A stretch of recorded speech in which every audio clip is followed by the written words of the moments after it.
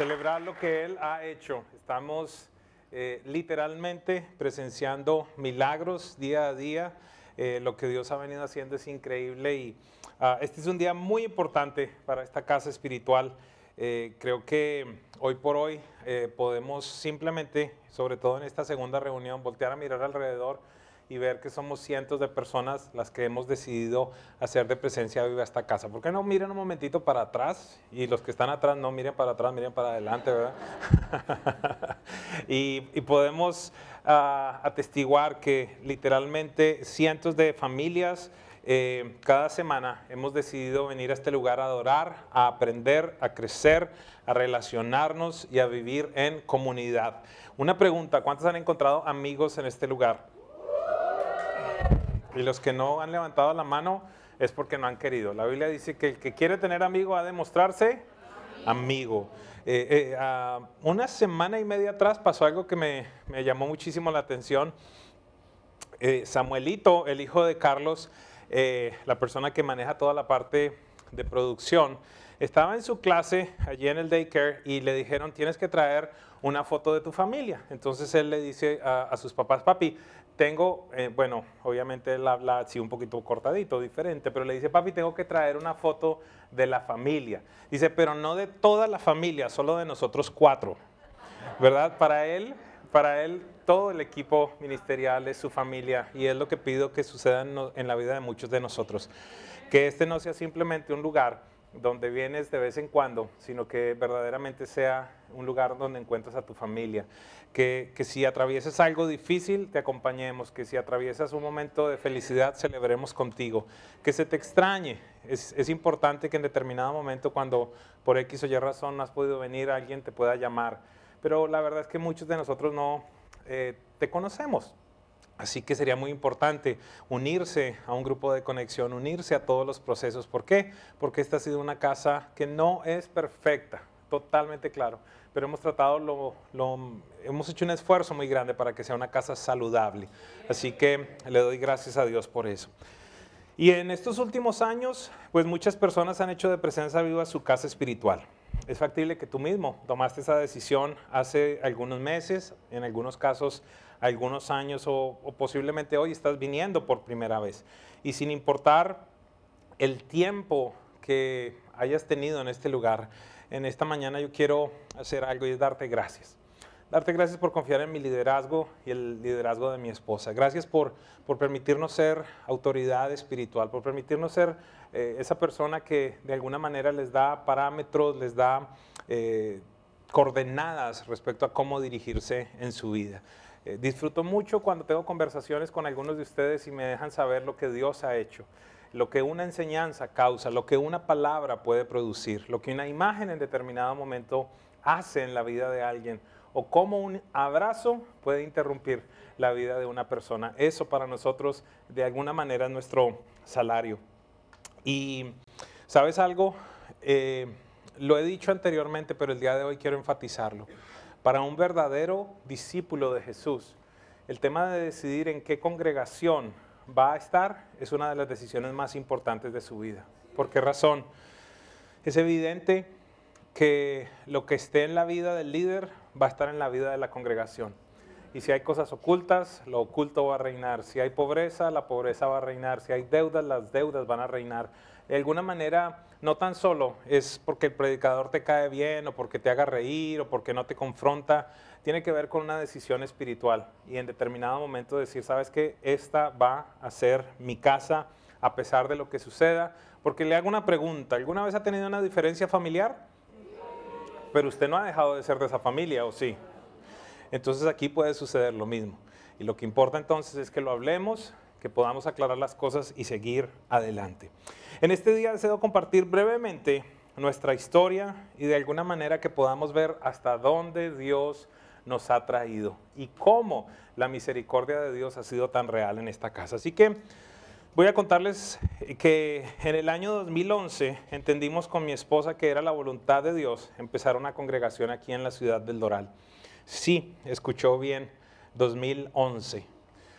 Tenemos Realmente ahora en septiembre, es decir, en un mes como este, hace 8 años, ayer estaba revisando un montón de fotografías y veía los artículos de incorporación. En septiembre 2 del año 2011 se incorporó legalmente Presencia Viva.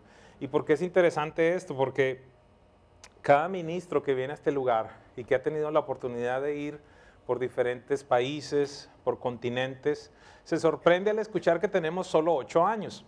Y me dice, es imposible que todo esto se haya hecho en tan poco tiempo. Y allí es donde tenemos que decir, ha sido la misericordia de Dios, ha sido su favor, ha sido su gracia.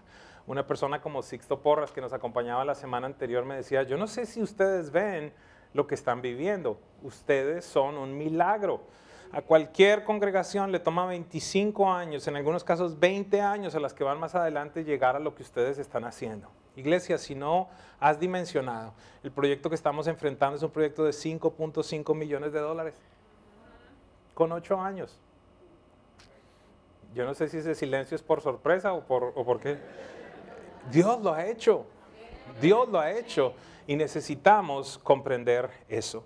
Así que fue muy importante porque sí, fue el año 2011, entendimos que era la voluntad de Dios empezar la congregación en la ciudad del Doral y algo que es muy trascendente es que contamos con el aval de las autoridades, tanto espirituales como del gobierno también. Algo que fue muy trascendente es que en el instante en el que empezamos Presencia Viva, pudimos tener una reunión con quien era nuestro pastor hasta ese momento y fuimos al lugar donde estaba reunido el pastor presidente de la Asociación de Pastores del Sur de la Florida. Y fue muy importante que él les dijera, mire, ¿sabes qué? El pastor Edwin y Maribel están emprendiendo una nueva congregación con mi bendición. Ellos no están dividiendo la iglesia, ellos no se están yendo mal. Nosotros nos amamos, pero entendemos que es la voluntad de Dios tener caminos diferentes. Y él decía, pero espera un momentito. ¿No están peleados? No. ¿Pero entonces no van a estar juntos? No. Pero no entiendes que aquí las iglesias empiezan es porque la gente se pelea. Dice, bueno, pero no es el caso nuestro. Y fue muy especial que él me bendijera y que me bendijera en ese momento el pastor Alberto Delgado, decir, ¿sabes qué?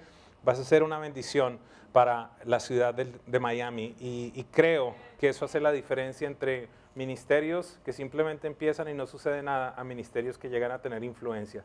Que la bendición de las autoridades esté desde el día 1 y Presencia Viva, tú haces parte de una casa que recibió la bendición de las autoridades locales y de las autoridades espirituales.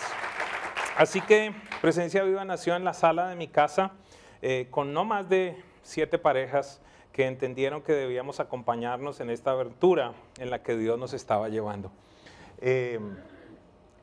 Este fue un día muy especial porque Miguel no tenía canas ni Jaime y este fue un día muy especial. Realmente ellos son los pioneros de todo este proceso y ese fue el día en el que los reuní, me acuerdo fue en la casa de César y Diana y les dije, Dios ya me ha dado el nombre de la iglesia. Ese día les dije, la iglesia se llamará Presencia Viva y vivimos tantos momentos en los que la presencia de Dios nos visitaba. En esa época Danielita era la única que era bien pequeñita. Dani siempre ha sido grande. No sé si Dani está aquí, pero bueno. Fue un tiempo muy especial. Empezamos a soñar, empezamos a pensar lo que Dios iba a hacer. Y esta mañana estábamos orando con mi esposa y ella en su oración dijo algo que me impactó y quise ponerlo en la enseñanza. Ella le decía al Señor esta mañana, Padre, éramos pocos, pero teníamos una promesa muy grande. Y ahora somos muchos y tenemos una promesa aún mayor. Así que Dios ha sido bueno. Pocas semanas después tuvimos la bendición de poder empezar formalmente en un edificio que nos prestaron los pastores Holman y Adriana para reunirnos los sábados en la noche. No teníamos ni siquiera meses y Dios los usó a ellos para decirnos, ¿saben qué? Pueden utilizar el edificio, acá está todo, no nos cobraron absolutamente nada y pueden usar lo que necesiten. Octubre 15 del 2011 fue nuestra primera reunión, un sábado, y el rápido crecimiento en el número de los niños en nuestras reuniones nos llevó a salir a buscar un espacio más grande. El espacio era espectacular, todo estaba, había sonido, había proyección, de todo había, pero pues en la congregación de ellos no tenían muchos niños. Entonces tenían una sección para niños muy pequeños y resulta que nada, la primera, no sé, a las 3, 4 semanas ya teníamos 17 niños y no había espacio. Los niños nos empujaron, gracias a Dios por los niños. Los niños son una bendición. Oh my God, este es Anthony.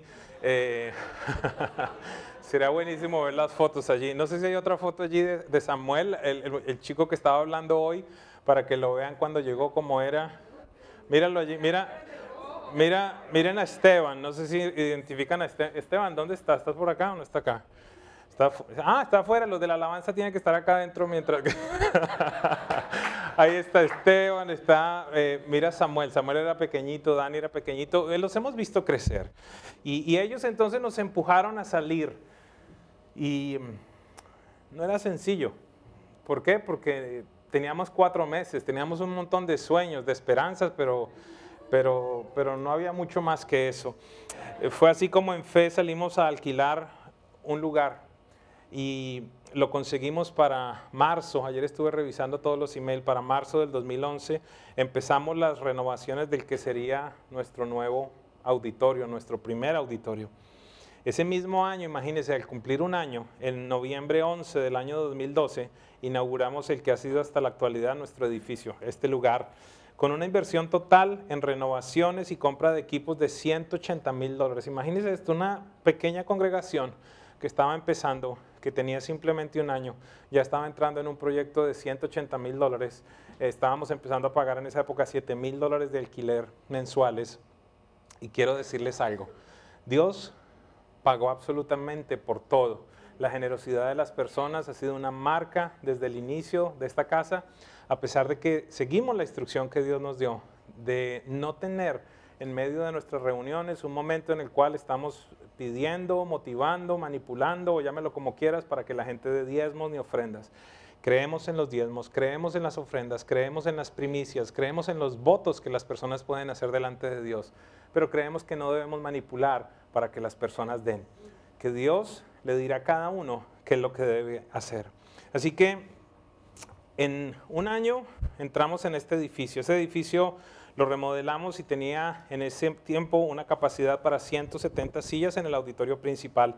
Un auditorio alterno para las capacitaciones. Desde siempre estuvo en nuestro corazón el capacitar a las personas. Teníamos algunas oficinas y salones para nuestros niños. Aquellos que están en el auditorio esta mañana, aquí donde está el cambio de la altura en el techo, hasta ahí llegaba nuestro primer auditorio.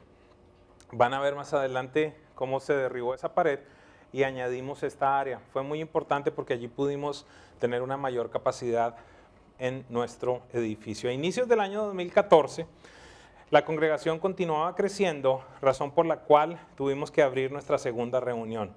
Y fue allí donde Dios nos empezó a poner ese sueño de tener nuestro propio edificio para llevar a cabo la misión que Dios nos entregó de equipar a la iglesia para una vida sobrenatural. Esta fue la razón por la cual lanzamos la campaña Primero lo Primero. ¿Cuántos estuvieron en esa época por acá? Levanten la manito, por favor. Donata, agradéceme, no saqué fotos tuyas cuando pequeñita, pero bueno, después las muestro. Es bello verlos pequeñitos y verlos ahora, señoritas, jóvenes, algunos que ya están pensando qué van a estudiar. Es impresionante, esa es la vida de la iglesia, de eso se trata. Así que lanzamos la campaña Primero lo Primero. Esta campaña tuvo una duración de 3 años y logramos levantar una suma de dinero sorprendente para el tamaño de la iglesia. En 3 años pudimos levantar $380,000. ¿Usted puede creer eso? Ok.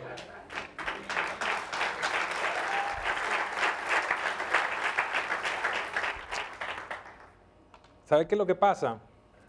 Que una iglesia de esa edad, en un año, ni siquiera recibe $120,000.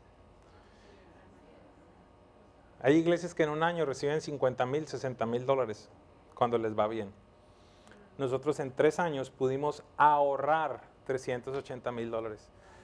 Fue la misericordia de Dios, ha sido la misericordia de Dios. Una vez más, el crecimiento de la iglesia nos llevó a tomar en alquiler la propiedad contigua, esta que les hablo, en el año 2016, para así ampliar el edificio y tener un auditorio de 300 personas, duplicar el número de salones para nuestros niños y contar con 7 oficinas pastorales. Este proyecto fue finalizado en marzo del 2017. ¿Puede creer? Aquellos que han estado de esa época, solo han pasado 2 años. Pareciera que fue hace mucho tiempo, pero fue hace 2 años, con un costo total de $180,000, incluidas las sillas, las luces, los equipos. Este monto, una vez más, fue cubierto en su totalidad con los recursos de la iglesia. Gracias, una vez más, aquellos que han estado desde el principio, aquellos que han sido generosos, aquellos que han visto lo que yo he visto. Quiero mostrarles un pequeño video. Ok, ahí está mi esposa y mi hija pintando una de las paredes. Desde pequeñita ya ha crecido en la casa de Dios. Mira el día en el que literalmente vimos los muros caer al frente de nosotros.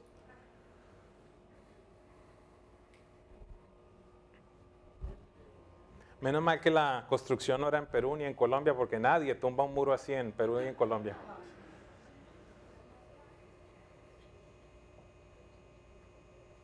Ahí está Estelita, el pastor Omar.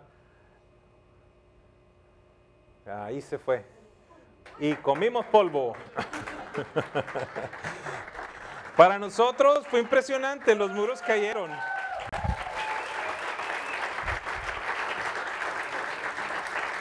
Gracias a Dios por la tecnología, ¿verdad? Que quedan esas cosas allí grabadas.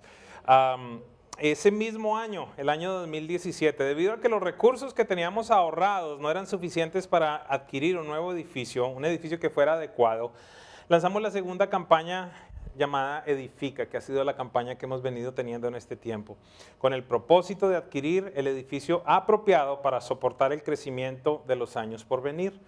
Una de las cosas que muchas veces no es fácil de comunicar, un visionario le cuesta muchas veces que la gente vea lo que él vio.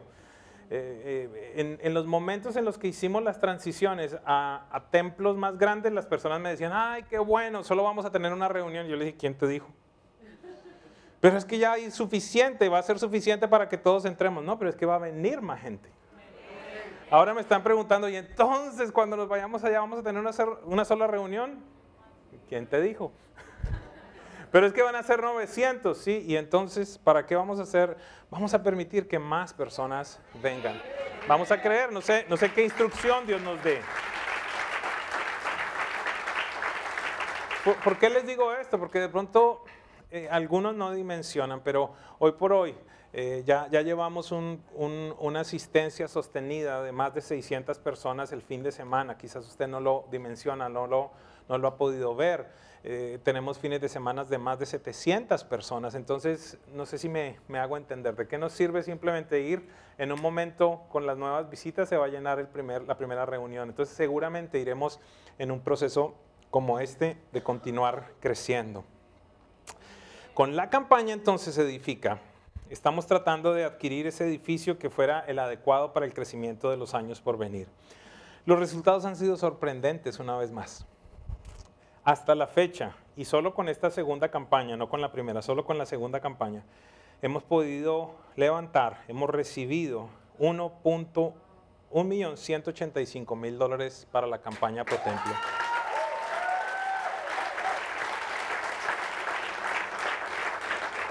Estas son cifras que son locas. No tiene que ver con mi buena administración. Sé que Dios me ha permitido ser un administrador sabio, pero yo no puedo causar esto.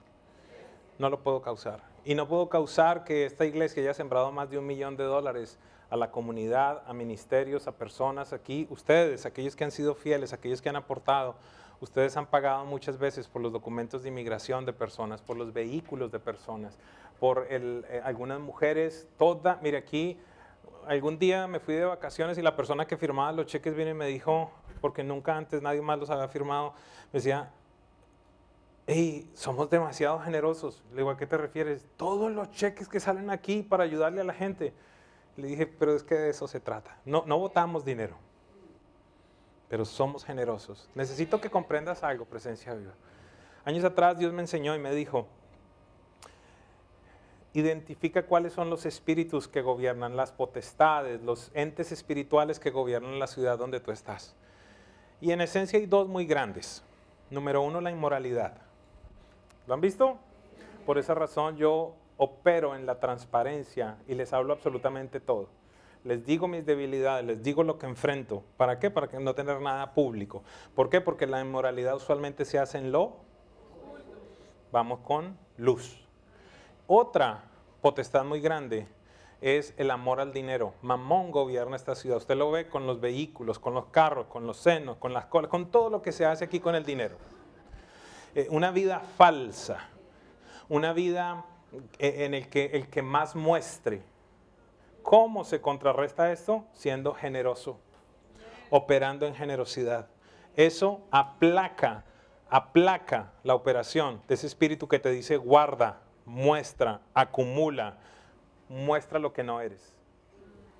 Y por eso hemos sido generosos. En septiembre del año 2018, hace un año precisamente, realizamos la compra del edificio que estamos remodelando por una suma de $3 millones, de los cuales aportamos un 25%, es decir, para comprarlo invertimos $750,000. Quiero hablarles de algo que es muy importante. Después de que finalicemos la remodelación, nosotros estaremos pagando una hipoteca de $14,000 aproximadamente. En este lugar pagamos por alquiler $11,500. Aquí tenemos 8,300 pies, allá tenemos 28,000 pies cuadrados. No hace falta ser un gurú matemático para ver que simplemente es un excelente negocio. ¿Alguien necesita números? 8,000, 28,000, 11,500, 14,000. Nuestro, tuyo, mío, de nuestros hijos.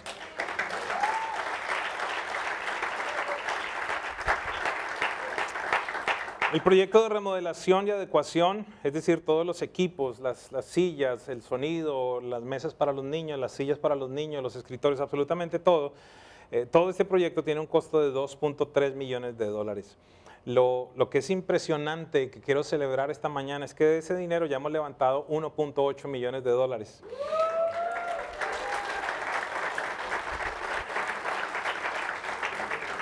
Entonces sí, aquellos que hacen matemáticas, sí, se las pongo claras. Hemos recibido por la campaña $1.5 millones, pero ya hemos podido invertir $2.6 millones. ¿Por qué? Por la buena administración.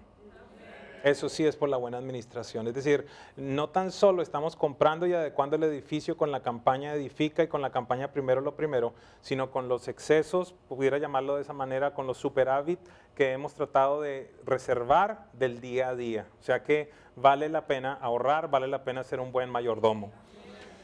Entonces, hemos podido levantar $1.8 millones, incluidas $200,000 que tenemos en reservas y también algunas promesas que las familias han hecho. Hay algunas personas que se han comprometido para realizar donaciones mensuales, lo han hecho, algunos no lo han hecho. Esta no es la mañana para decir por qué sí o por qué no, simplemente quiero decirle esto es lo que tenemos. Y estamos a pocos meses de finalizar esta magnífica obra y prepararnos para ganar a Miami para Cristo y para capacitar, démosle un aplauso a Dios por eso.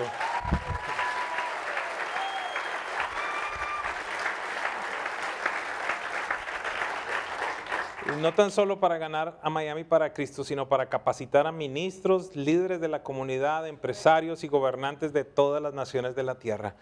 ¿Y por qué eres tan soberbio y dices todas las naciones de la tierra? Porque mi papá me dijo, vayan y hagan discípulos de todas las naciones de la tierra. Tenemos allí un mapa mundi en las oficinas y arriba de eso mandamos a hacer un letrero que dice el Salmo 2.8. Pídeme y te daré como herencia las naciones de la tierra. Así que sí. Es más, si entran al canal de YouTube, se darán cuenta de todas las naciones de la tierra donde tenemos personas que se alimentan de esta casa espiritual. Dios lo está haciendo. A pesar de todos los logros financieros y de los avances ministeriales, quiero decirte algo. Todas esas cosas son poco importantes comparados con el verdadero impacto que esta congregación ha tenido. Quisiera, por ejemplo, preguntar, ¿cuántas personas han conocido, han establecido una relación personal con Dios en este lugar? ¿Pudieras ponerte en pie por un momento esas personas? Levántese por un segundo, por favor. Personas que conocieron a Dios, que conocieron a Jesús en este lugar, levántese. Mire esto, ¿qué pudiéramos decir? Démosle un aplauso a nuestro Dios. Gracias, pueden sentarse. Quiero decirte que en medio de nosotros hay mujeres que tenían dictámenes de esterilidad. Nos dijeron muchas veces a muchos padres en este lugar, ustedes nunca van a poder tener hijos. Y en medio de nosotros hay muchas mamás que tienen bebés milagros, o los están cargando en sus brazos o están corriendo detrás de ellos, pero ¿pudieran ponerse en pie esas mamás, por favor, en este lugar? Esas mamás que han concebido y que los médicos le habían dicho que no se podía. ¿Dónde está el resto? Vinieron más a la primera reunión. Están correteando los niños. Yo creo, la última vez que hicimos cuentas con mi esposa eran más de 15 bebés, que son milagros, que no estaban supuestos a existir. Algunos de ellas, ya van con el segundo. Así les pasó a Juan y a Lina, a Henry y a Claudia, ya tienen un segundo bebé. Dios ha sido bueno. Dios ha sido bueno. ¿Y qué pudiera decir de aquellas personas que han recibido sanidad física, literalmente sanidad física por medio de este ministerio? ¿Pudieran ponerse en pie por un momento estas personas que han sido sanas? Allí tenemos una sobreviviente de cáncer. Levántese por un momento.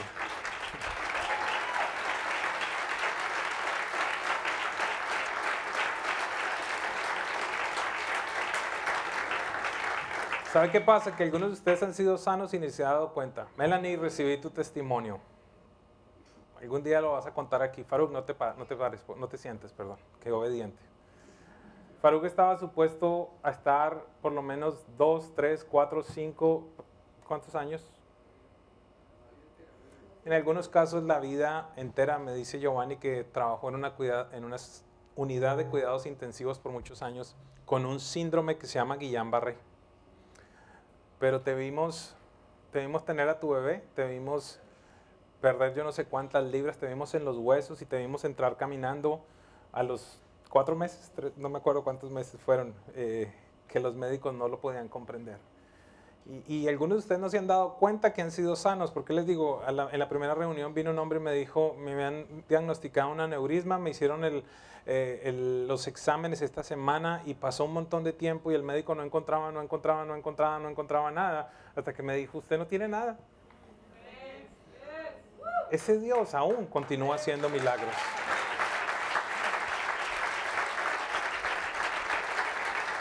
Déjenme ir un poquitito más allá. ¿Cuántos han sido restaurados en su matrimonio en este lugar? ¿Pudieran levantarse por un momento? Ayúdenme, por favor. Yo le doy gloria a Dios por eso. Gracias.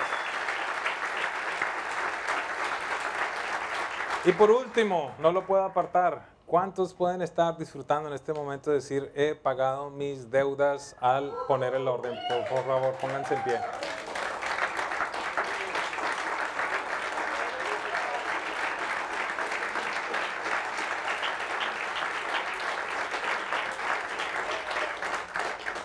Muchas gracias. Tenemos récords aquí de lo que Dios ha hecho. Esta mañana usualmente hablaba de Miguel y Tamar que pagaron $1 millón, pero me acordé de otra persona y se levantó esta mañana y me dijo, fueron $2,5 millones que pude pagar en medio de la peor crisis. Dios es bueno, Dios es fiel y Dios es real.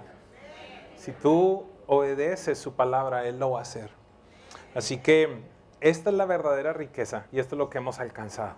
Déjeme hacer uno que no puedo continuar adelante. ¿Cuántas personas han llegado a entender la revelación de que son hijos de Dios que antes no la tenían? Levántense, por favor, por un momento.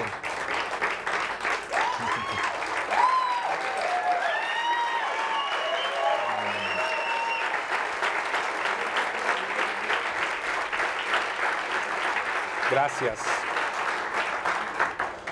Esta es la verdadera riqueza y ese es el alcance. ¿Y qué poder decir de lo que sucede con sus familias en otros países, lo que Dios ha hecho?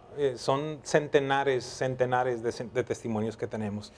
Quiero compartir con ustedes 3 puntos con los cuales puedes unirte a esta causa. La primera manera como nosotros nos podemos unir en este proceso es orando. ¿Ok? Pero orando, ¿de qué manera? Quiero leer algo y quiero que por favor tome mucha atención a lo que le voy a decir. La manera como debemos orar es para que no suceda, diga conmigo, no suceda con nosotros lo que sucedió con el rey Ezequías. ¿Ok? ¿Qué sucedió con el rey Ezequías? Ezequías es un hombre muy especial en la Biblia. Dios hizo cosas muy importantes a través de él en su reinado. Se establece como uno de los mejores reyes que tuvo el pueblo de Dios en toda la historia. Es más, Dios dedicó en la Biblia más capítulos, durante toda la Biblia, más capítulos para hablar de la historia del rey Ezequías que de un hombre como el apóstol Pablo. ¿Me siguen? Un hombre impresionante. En un momento llega el profeta Isaías a hablar con el rey Ezequías y es de esas visitas que uno no quiere tener de un profeta. ¿Por qué? Porque el profeta viene y le dice, el Señor te dice, arregla tus cosas que te vas a morir. ¿Alguien quiere una visita de un profeta así? Complicado, ¿verdad? A menos que usted ya esté listo y pueda decir, Señor, yo ya alcancé todo lo que tú me dijiste que tenía que hacer. Este hombre, por favor entienda esto, tenía una vida tan intachable, se había comportado de una manera tan impresionante delante de Dios, que dice que él lloró, volteó su rostro hacia la pared y le dijo a Dios, Señor, acuérdate de cómo me he conducido delante de ti. Acuérdate de cómo yo he sido. Imagínense lo atrevido para decirle eso a Dios. ¿Sabe qué sucedió? Dice la Biblia que en tanto el profeta estaba bajando por las escaleras allí, por el patio del palacio, el Señor le dijo, ve y dile a Ezequías que le extiendo 15 años más de vida. El hombre tenía contacto directo con Dios. ¿Sabe algo? Yo no sé si Ezequías después se arrepintió de haber hecho esa oración. ¿Por qué? Porque ese milagro de Dios causó que de muchos lugares diferentes vinieran hombres a poder ser testigos de la sanidad de Ezequías.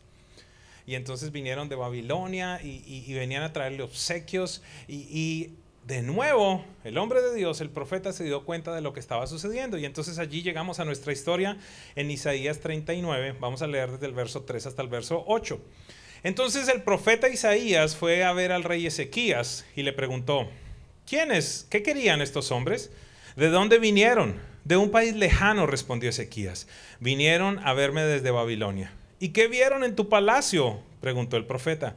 Vieron todo lo que hay en él, contestó Ezequías. No hay nada en mis tesoros que yo no les haya mostrado.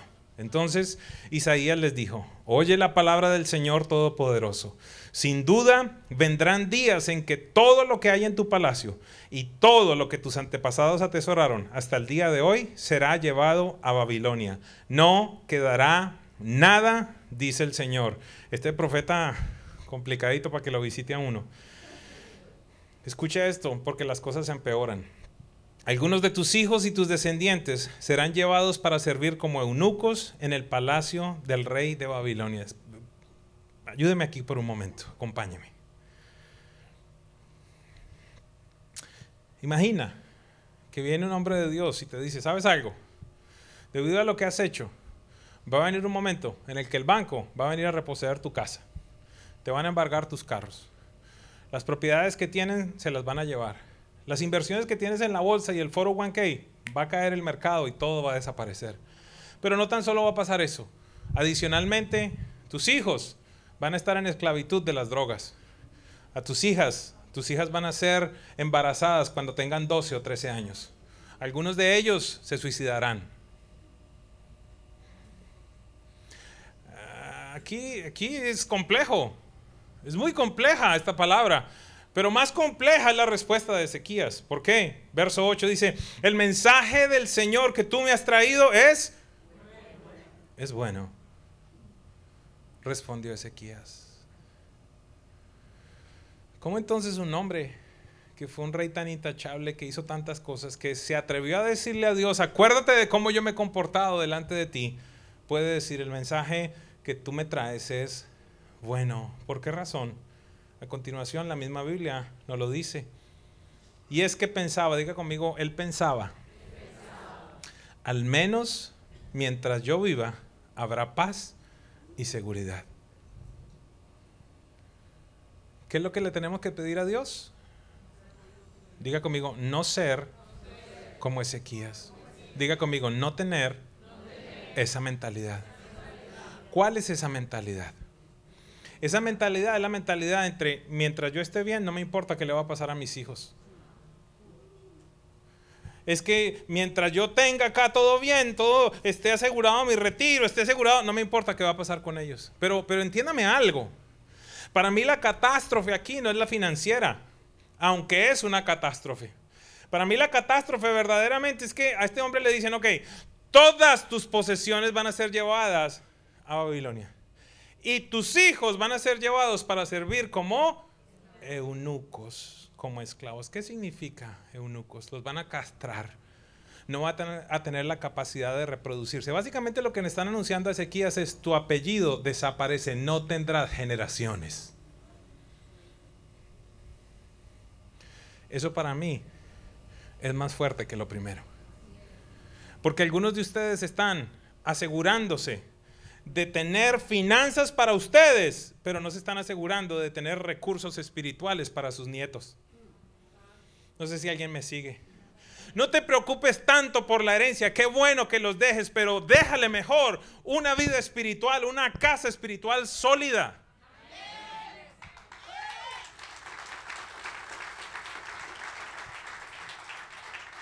Hoy te pregunto, y es factible que algunos de ustedes sean confrontados, pero hoy te pregunto, ¿qué estás haciendo a nivel de tu servicio, a nivel de tu voluntariado, a nivel de tu dar, para que esta casa sea una casa sólida? ¿Para qué? Para que quizás un nieto tuyo sea el que esté predicando aquí cuando este hombre ya no esté.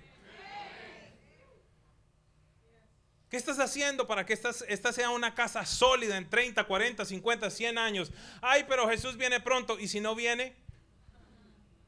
Y no porque no venga, porque no crea en la segunda venida. Por supuesto que creo en la segunda venida, pero es que yo desde pequeño estoy con ese rollo.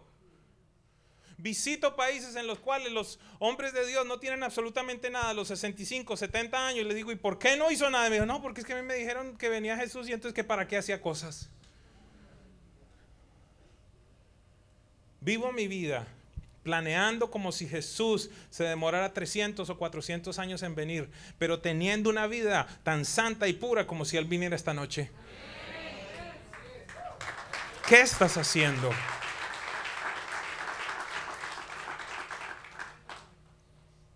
La palabra del Señor es buena. No.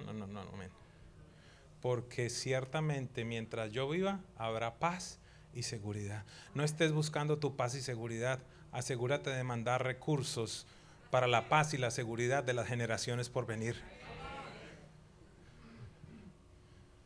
¿Cuál es mi oración? Mi oración personal está en Salmos 71, 17 y 18. El rey le dice: tú, oh Dios, me enseñaste desde mi juventud y aún hoy anuncio todos tus prodigios. Verso 18, esta es la oración de este pastor que te habla. Aun cuando yo sea anciano y peine canas, no me abandones, oh Dios, hasta que anuncie tu poder a la generación venidera y dé a conocer tus proezas a los que aún no han nacido. Tú necesitas entender algo. Todo mi esfuerzo, toda mi dedicación, toda mi pasión la estoy poniendo en este tiempo para gente que ni siquiera voy a conocer. Para la gente que, si Dios llama a Mariana al ministerio, para la gente que ella pastoreará o que pastorearán sus hijos o sus nietos. Es factible que yo no los vea. Pero a través de los videos y de las cosas, Dios me permitirá anunciar las proezas a aquellos que aún no han nacido. Esa es la realidad. Esta es la mentalidad de un hombre, de una mujer, que no ve tan solo en su generación, sino en las generaciones por venir. La palabra del Señor es buena, porque mientras yo esté vivo, todo va a estar bien. Muy complejo, iglesia. Punto número 2. Lucas 21, 1 al 4 dice: mientras Jesús estaba en el templo, observó. Voy a parar allí. Diga conmigo, Jesús. Diga conmigo fuerte, Jesús observa. ¿Qué observa? Mientras Jesús estaba en el templo, observó a los ricos que depositaban sus ofrendas en la caja de las ofrendas. ¿Veis? Tremendo, man. Es que lo que no entendemos es que en el momento en el que nos dirigimos allá o que estamos en el teléfono por texto dándolo, Jesús está viendo. Eso no lo entendemos. Entonces necesitamos en la gracia. Yo sé que estamos en la gracia. ¿Y acaso Jesús vino en la gracia o antes de la gracia, en la dispensación, en el nuevo pacto o en el antiguo pacto? Pero ahí estaba. Y dice que él estaba viendo lo que la gente daba. Entonces a Jesús sí le importa lo que la gente da. Porque si no, no hubiera dejado esto puesto acá. Por si acaso no se preocupen que hoy no vamos a levantar ninguna ofrenda ni ningún rollo. Ok, tranquilos. Aunque los que son, los que entienden de Dios, que a veces son los niños, reaccionan mucho mejor. Jesús entonces estaba en el templo y observó a los ricos que depositaban sus ofrendas en las cajas de las ofrendas. Y luego pasó una viuda pobre. Diga conmigo, viuda pobre. Pero dígalo así, viuda pobre. O sea, esta no era la viuda de MacPato. Sí, no era la viuda de Steve Jobs, no. Una viuda pobre. Y echó 2 monedas pequeñas. Pero entonces diga conmigo, Jesús ve a los ricos y Jesús ve a los pobres.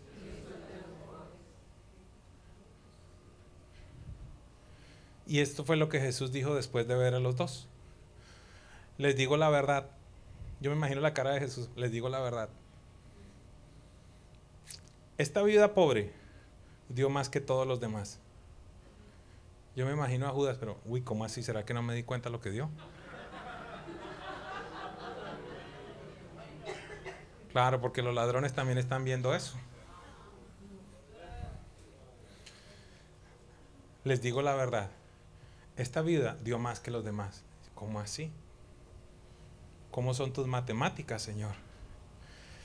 Continúa Jesús hablando diciendo, pues ellos dieron una mínima parte de lo que les sobra.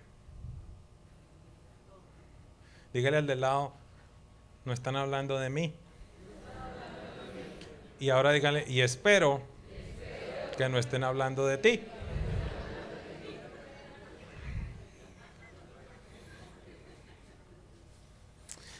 Pues ellos dieron una mínima parte de lo que les sobraba. Diga conmigo, pero ella, con lo pobre que es, dio todo lo que tenía. Lo único que te pido es que no tengas la mentalidad de estos ricos. Iglesia Presencia Viva. Te pido que no tengas la mentalidad de estos ricos. Como te pido que no tengas la mentalidad de Ezequías, hoy te pido que no tengas la mentalidad de estos ricos. ¿Por qué razón? Porque ellos dieron sin esfuerzo. Entonces Jesús está viendo lo que todos nosotros, y este no es una prédica de condenación, esta es una prédica en la que te estoy enseñando. Jesús está viendo. Y está viendo cómo hay personas que dan $20 y se paran en el cielo y dicen, ¿vieron? Ahora no es con los discípulos, ahora es con los ángeles. Vengan, miren lo que hizo mi hija. Esa mujer vive sola. Es una madre soltera. Mira, se gana esto y mira lo que está dando para mi casa. Y sin embargo va y mira a otras personas y dice, está dando un poquitito de lo que le sobra. Porque Dios es tan sabio que a todos nos pide dar lo mismo. Por ejemplo, en el diseño que Él dejó del diezmo, todos damos lo mismo. ¿Qué damos? El 10% de nuestro ingreso. Entonces tú puedes tener $100,000 de ingreso, das el 10%. Puedes tener $24,000 de ingreso, puedes tener 1,200 de ingreso, das el 10%. Dios es sabio. Todos damos por igual. Y creo que en este lugar no todos estamos dando por igual para Edifica. Porque en este lugar hay personas como la viuda que están dando todo y otros que están dando sin esfuerzo.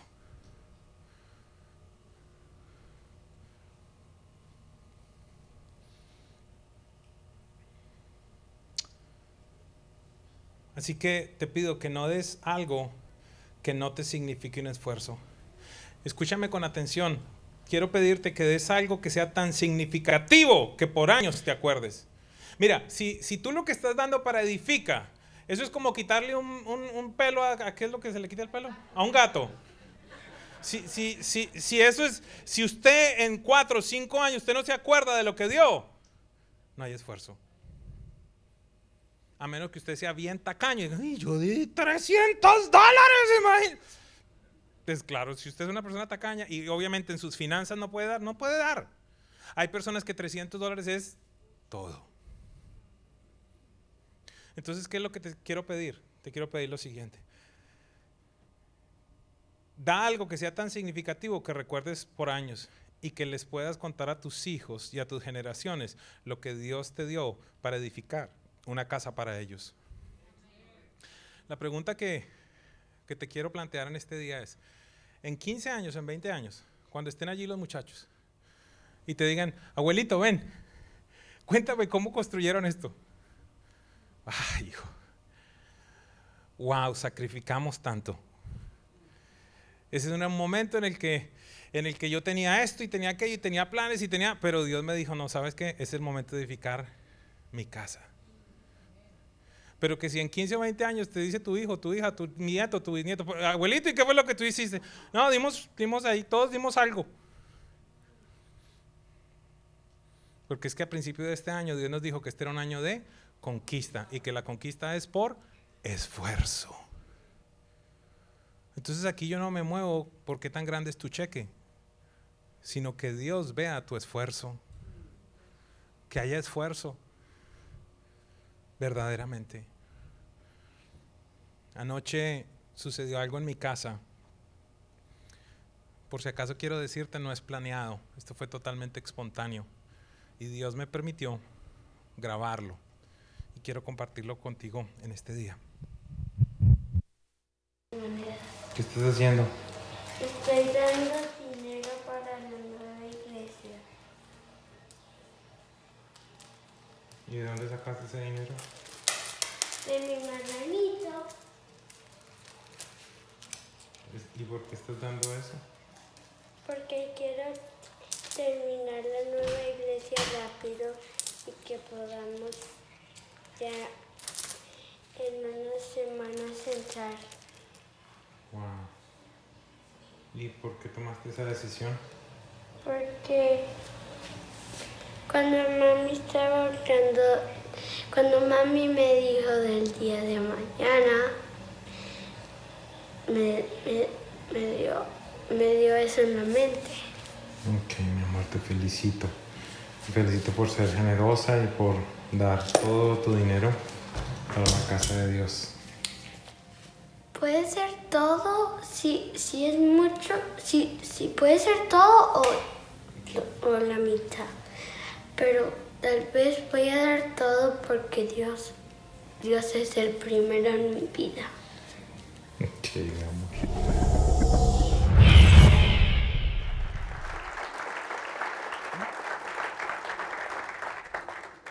Yo quise hacer esto esta mañana y mi hija tomó la decisión, mi amor, yo te quiero bendecir. Yo sé que tú eres mi hija y de pronto las otras personas no pueden hacer esto, obviamente, pero te quiero bendecir y te quiero honrar por la decisión que tomaste. Mi esposa me hablaba que ella depositó por mucho tiempo sus moneditas ahí en el marranito y siempre le decía, mami, ¿qué me voy a comprar? ¿Y qué me voy a comprar? ¿Y qué me voy a comprar? Pero ayer ella sacó su marranito y tomó la decisión de dar todo su marranito para la casa de Dios. ¿Por qué? Porque ella puede hacer eso. No sé, evidentemente escuchó algo, dice que en su mente le pusieron eso, pero hace algunos meses nos tuvimos que sentar allí mismo en ese lugar y contarle a ella que estábamos haciendo un cheque donde estaba todo el dinero que nosotros teníamos, todos los ahorros, todo lo que teníamos para inversiones. Y no era poco, era dinero. Y ese día le tuve que decir, hija, ¿sabes algo? Dios nos ha pedido que le demos todo. Ella misma hizo el sobre, lloramos, porque no era sencillo, me dio mucho miedo. Sin embargo, Dios la usó en ese mismo instante también para traernos paz, porque me dijo, papi, no te preocupes, Dios no lo va a regresar pronto. Y yo dije, aleluya, mi amor, usted es profeta. Mi amor. Pero, gracias, hija. El punto cuál es, iglesia, que cómo ella va a hacer algo que no ve a sus papás hacer. Davidcito ahorita trajo todas sus monedas, también los niños están trayendo sus monedas. Daniela creo que fue la primera, trajeron todo lo que tenían, nadie les ha dicho.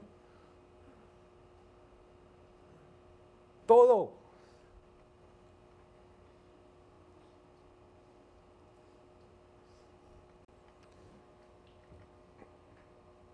Solo te pido que te esfuerces. No des nada que no te cueste. Yo no te estoy pidiendo que des todo el dinero, eso me lo dijo Dios a mí. Fue difícil. Dios me ha pedido eso 2 veces, pero es que la primera vez lo único que tenía era $1,300 y un montón de deudas. No era muy complicado dar $1,300, pero ya cuando hay bastantes ceros. Yo sé que en esta reunión me voy a demorar un poquito, pero ni modo. ¿Saben cómo me he sentido en este tiempo? Me he sentido como Pedro. ¿Por qué me he sentido como Pedro? Porque por años Dios me ha llevado por muchas naciones y hemos establecido, hoy vimos el resultado de la buena administración, del ahorro, del presupuesto. Y Dios me ha llevado por muchos países a enseñarle a la iglesia que haga lo mismo. Y a tener fondos de emergencia, a tener por lo menos 6 meses de ingreso guardado y el plan para la universidad, tantas y tantas cosas.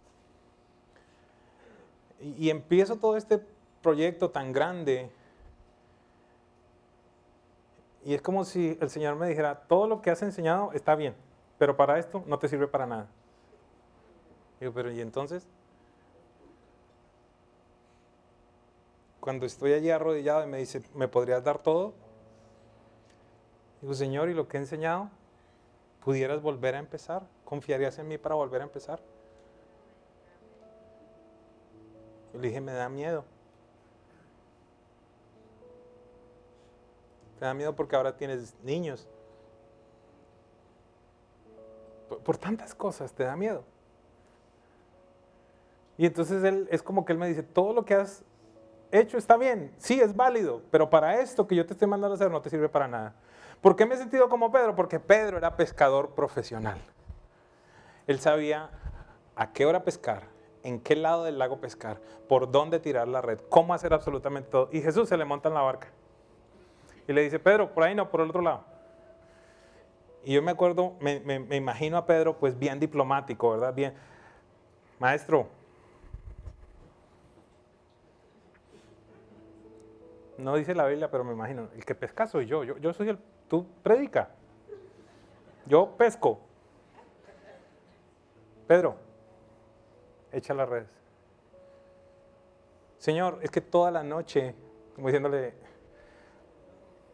been doing this long, you know, I'm a fisherman. Yo sé cómo pescar, yo he venido haciendo esto por mucho tiempo. Y le dice, Señor, yo he venido haciendo esto mucho tiempo, toda la noche y no hemos logrado absolutamente nada. Yo soy el pescador y yo sé que por la noche se pesca, yo sé que a esta hora los pescados no están, yo sé que no es la manera correcta de echar la red, pero en tu nombre. Pero porque tú lo dices, lo voy a hacer. Y así igualito me he sentido yo.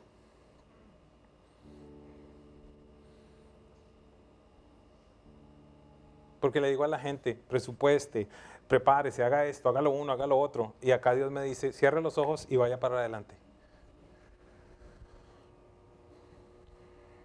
Pero es hermoso. ¿Por qué?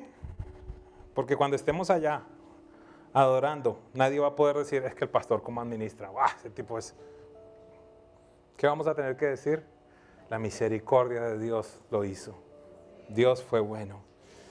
Cuentan que un rey muy rico tenía la fama de ser indiferente a las riquezas materiales.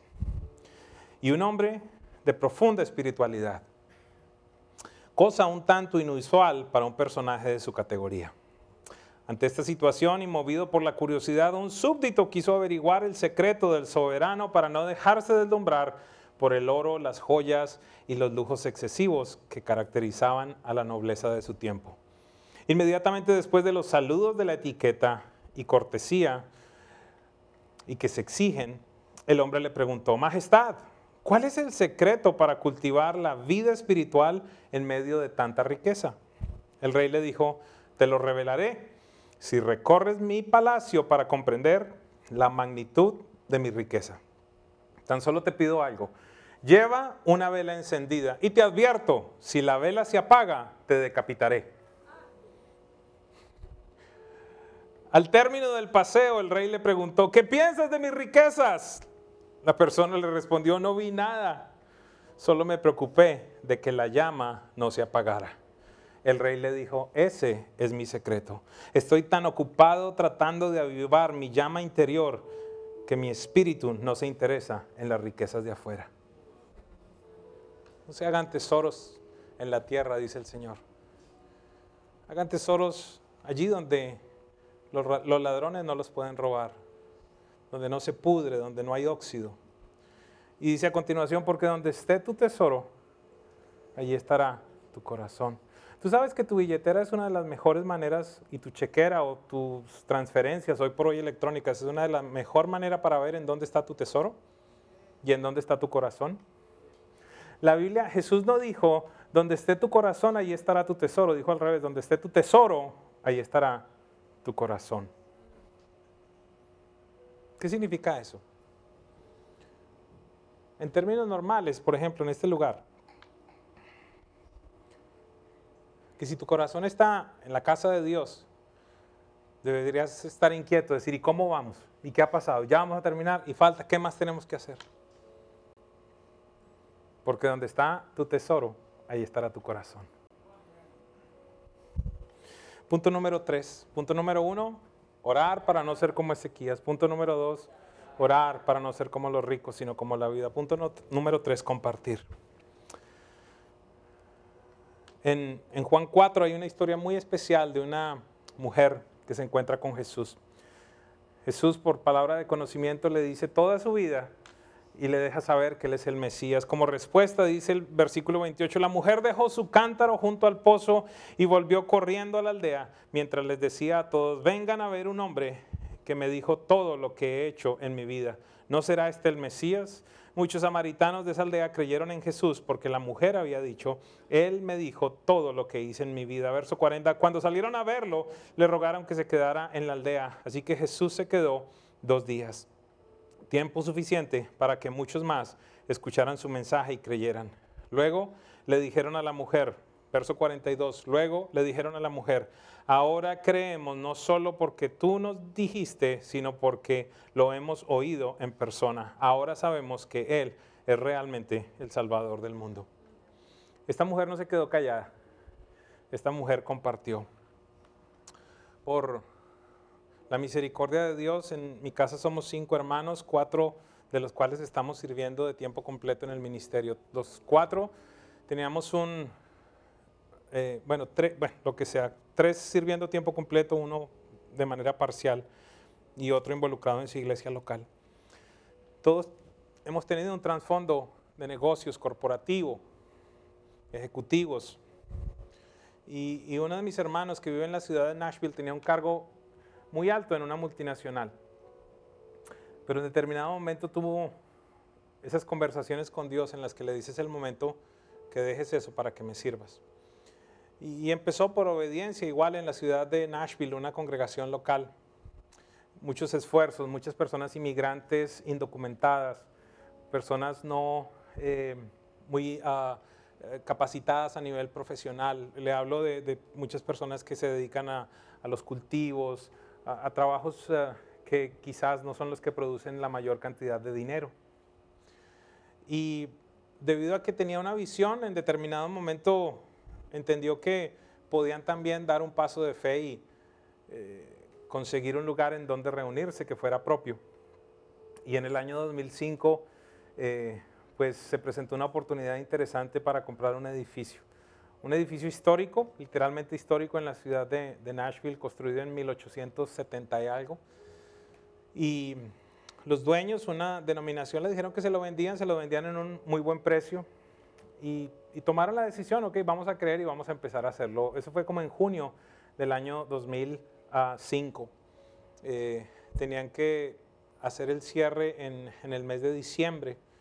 Y era una congregación muy nueva y los bancos no querían financiarle. Finalmente, después de intentar muchas cosas, un banco le dijo que le vamos a financiar, pero tienen que pagar el 50%. El edificio valía como $300,000 o $360,000. Y pues, de nuevo, para una congregación tan pequeñita, imposible. Hablaron nuevamente con el banco, lo bajó al 40%, al 30%, finalmente al 25% de cuota inicial, de pago inicial.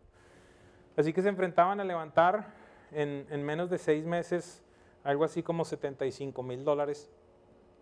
Y empezaron a vender flores en los semáforos, empezaron a lavar carros, empezaron a hacer ventas de garaje, a vender comida. Y ya por el mes de noviembre, con lo que habían ahorrado y con lo que había hecho la iglesia, tenían como unos $30,000. Y obviamente tenían $45,000 o $46,000 al frente de ellos que tenían que conseguir. Esta semana llamé a mi hermano para que me contara en detalle qué fue lo que sucedió, cómo pasaron las cosas.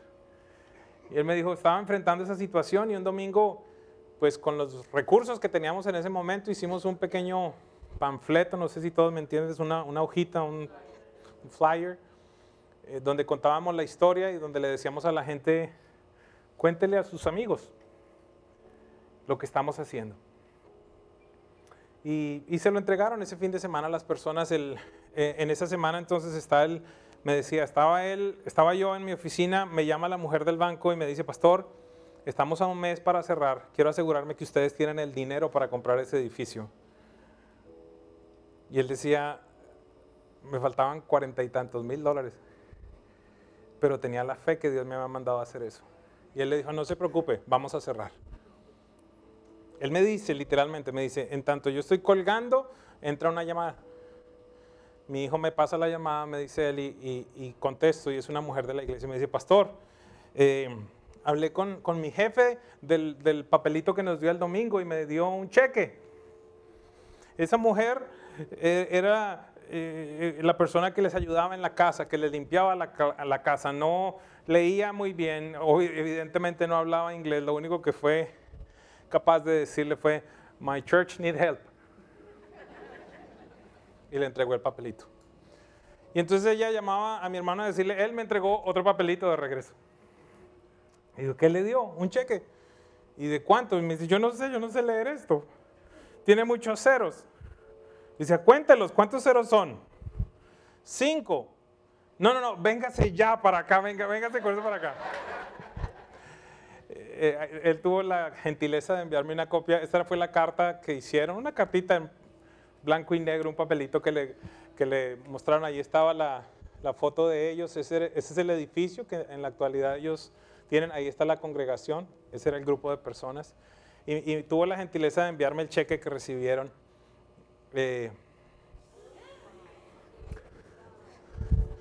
La respuesta de este hombre fue girar un cheque de $100,000 y se lo dio a esta mujer.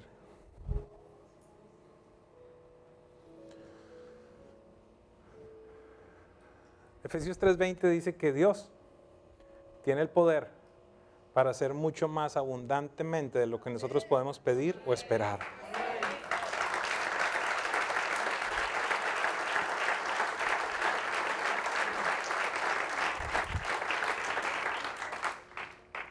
Diseñamos una campaña en una plataforma digital que se llama GoFundMe, que se utiliza para tantas cosas. La gente la utiliza para los huracanes, para las tragedias, los adolescentes para cuando se les rompe el teléfono, entonces ponen un GoFundMe para que alguien le ayude a pagar el teléfono. Es la verdad.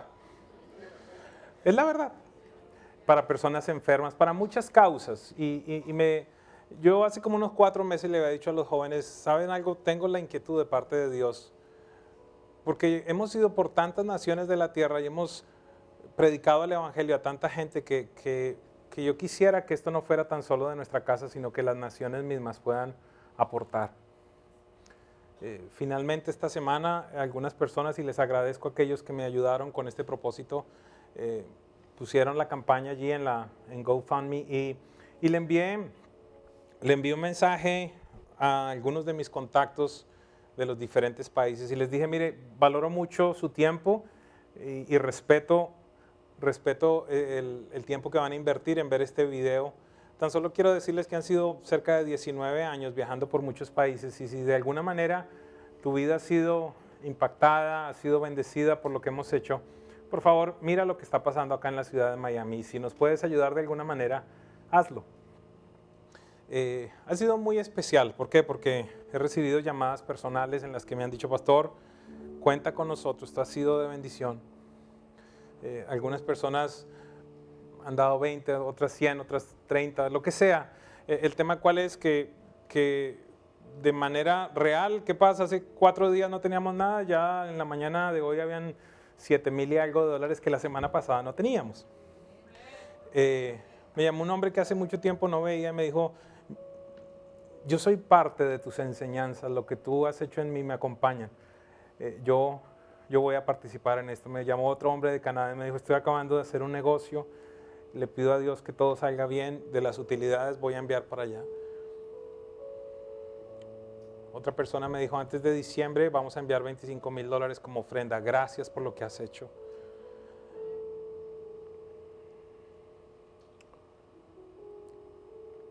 Yo no sé qué va a hacer Dios, pero sí puedes utilizar tus redes sociales, no tanto para enviar el video del perrito que baila o el gatico que hace alguna monería, o esas cadenas trágicas de que si toma café le va a dar yo no sé qué cosas, porque todo ese tipo de cosas las compartimos y las tomamos como una realidad. Mire, ya no se puede, las gafas toca ponérselas al revés porque yo no sé qué, todo eso lo creemos. O bueno, muchos de ustedes lo creen. Y lo comparten. El día de hoy quiero pedirles, comunícalo. Tú no sabes quién será esa persona a la que Dios utilizará. Y puede hacer un cheque de $10, de 20, de 100,000 o de 500,000. No lo sé. No estoy detrás del dinero. Esto es mucho más que simplemente un edificio. Es una herramienta para que muchos más puedan experimentar lo que tú y yo experimentamos en este lugar. De eso se trata.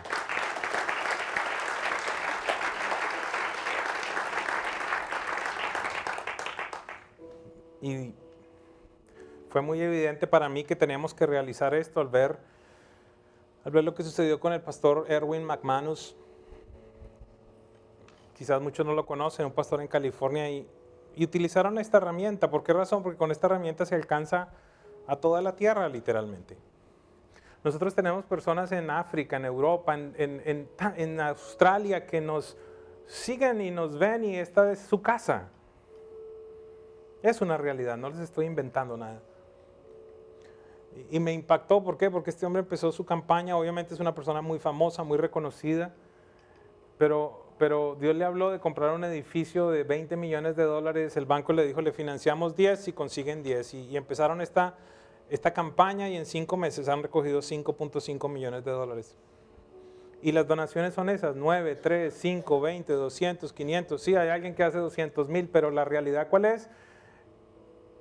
Que de poco en poco nosotros alcanzaremos, y va a ser muy lindo que nosotros también comprendamos, hicimos el sacrificio de nuestra parte, pero también Dios le habló a otras personas en otros países para que lo hicieran. Y es factible que tú puedas compartir esto y dejarle saber a la gente, y sabes algo, mira, mi vida ha sido bendecida. Espero que me hayas visto cambiar. Si no te han visto cambiar, no lo mandes. Vas a esa iglesia y estás así, no, ni quiero meter plata allá. Pero si Dios ha hecho algo en tu vida, compártelo. Compártelo, no obligues a nadie ni nada. Deja que el Espíritu Santo haga lo que tenga que hacer y simplemente nosotros seamos, en ese tercer punto, seamos testigos de lo que Dios puede hacer.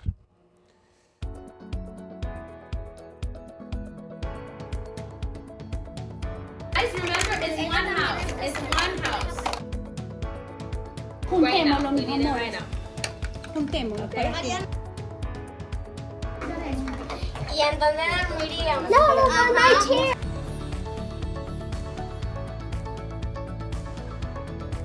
Are you trying to make another house? Yeah. Estamos edificando un gran sueño. ¿Sabes para quién es? Sí, para ti, para mí, para todos los niños. ¡Seamos parte!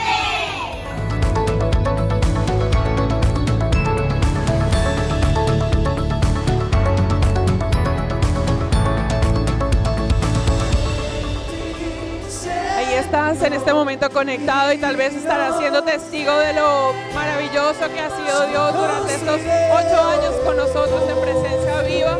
Tú también puedes unirte para ser parte de la historia de esta casa. Tú eres parte de la historia. Todo lo que hacemos, lo hacemos para Dios y con la excelencia que Él se merece, pero también para cada uno de ustedes que hacen parte de esta casa a nivel mundial. Donde quiera que estés, te bendecimos y te pedimos que te unas con nosotros a llevar esta campaña a través de todas las naciones de la tierra y a poder ser de bendición también, como Dios ha sido de bendición en tu vida. Gracias una vez más. Gracias por amarnos, por apoyarnos, por ser parte de esta casa. Nos vemos el próximo domingo y recuerda, si tienes motivos de oración, si requieres que estemos orando por ti, como siempre lo hacemos, déjanos por favor saber a través de nuestras redes sociales. Y gracias porque sabemos que ya están uniéndose muchas personas en este momento con nosotros. Les amamos y les bendecimos.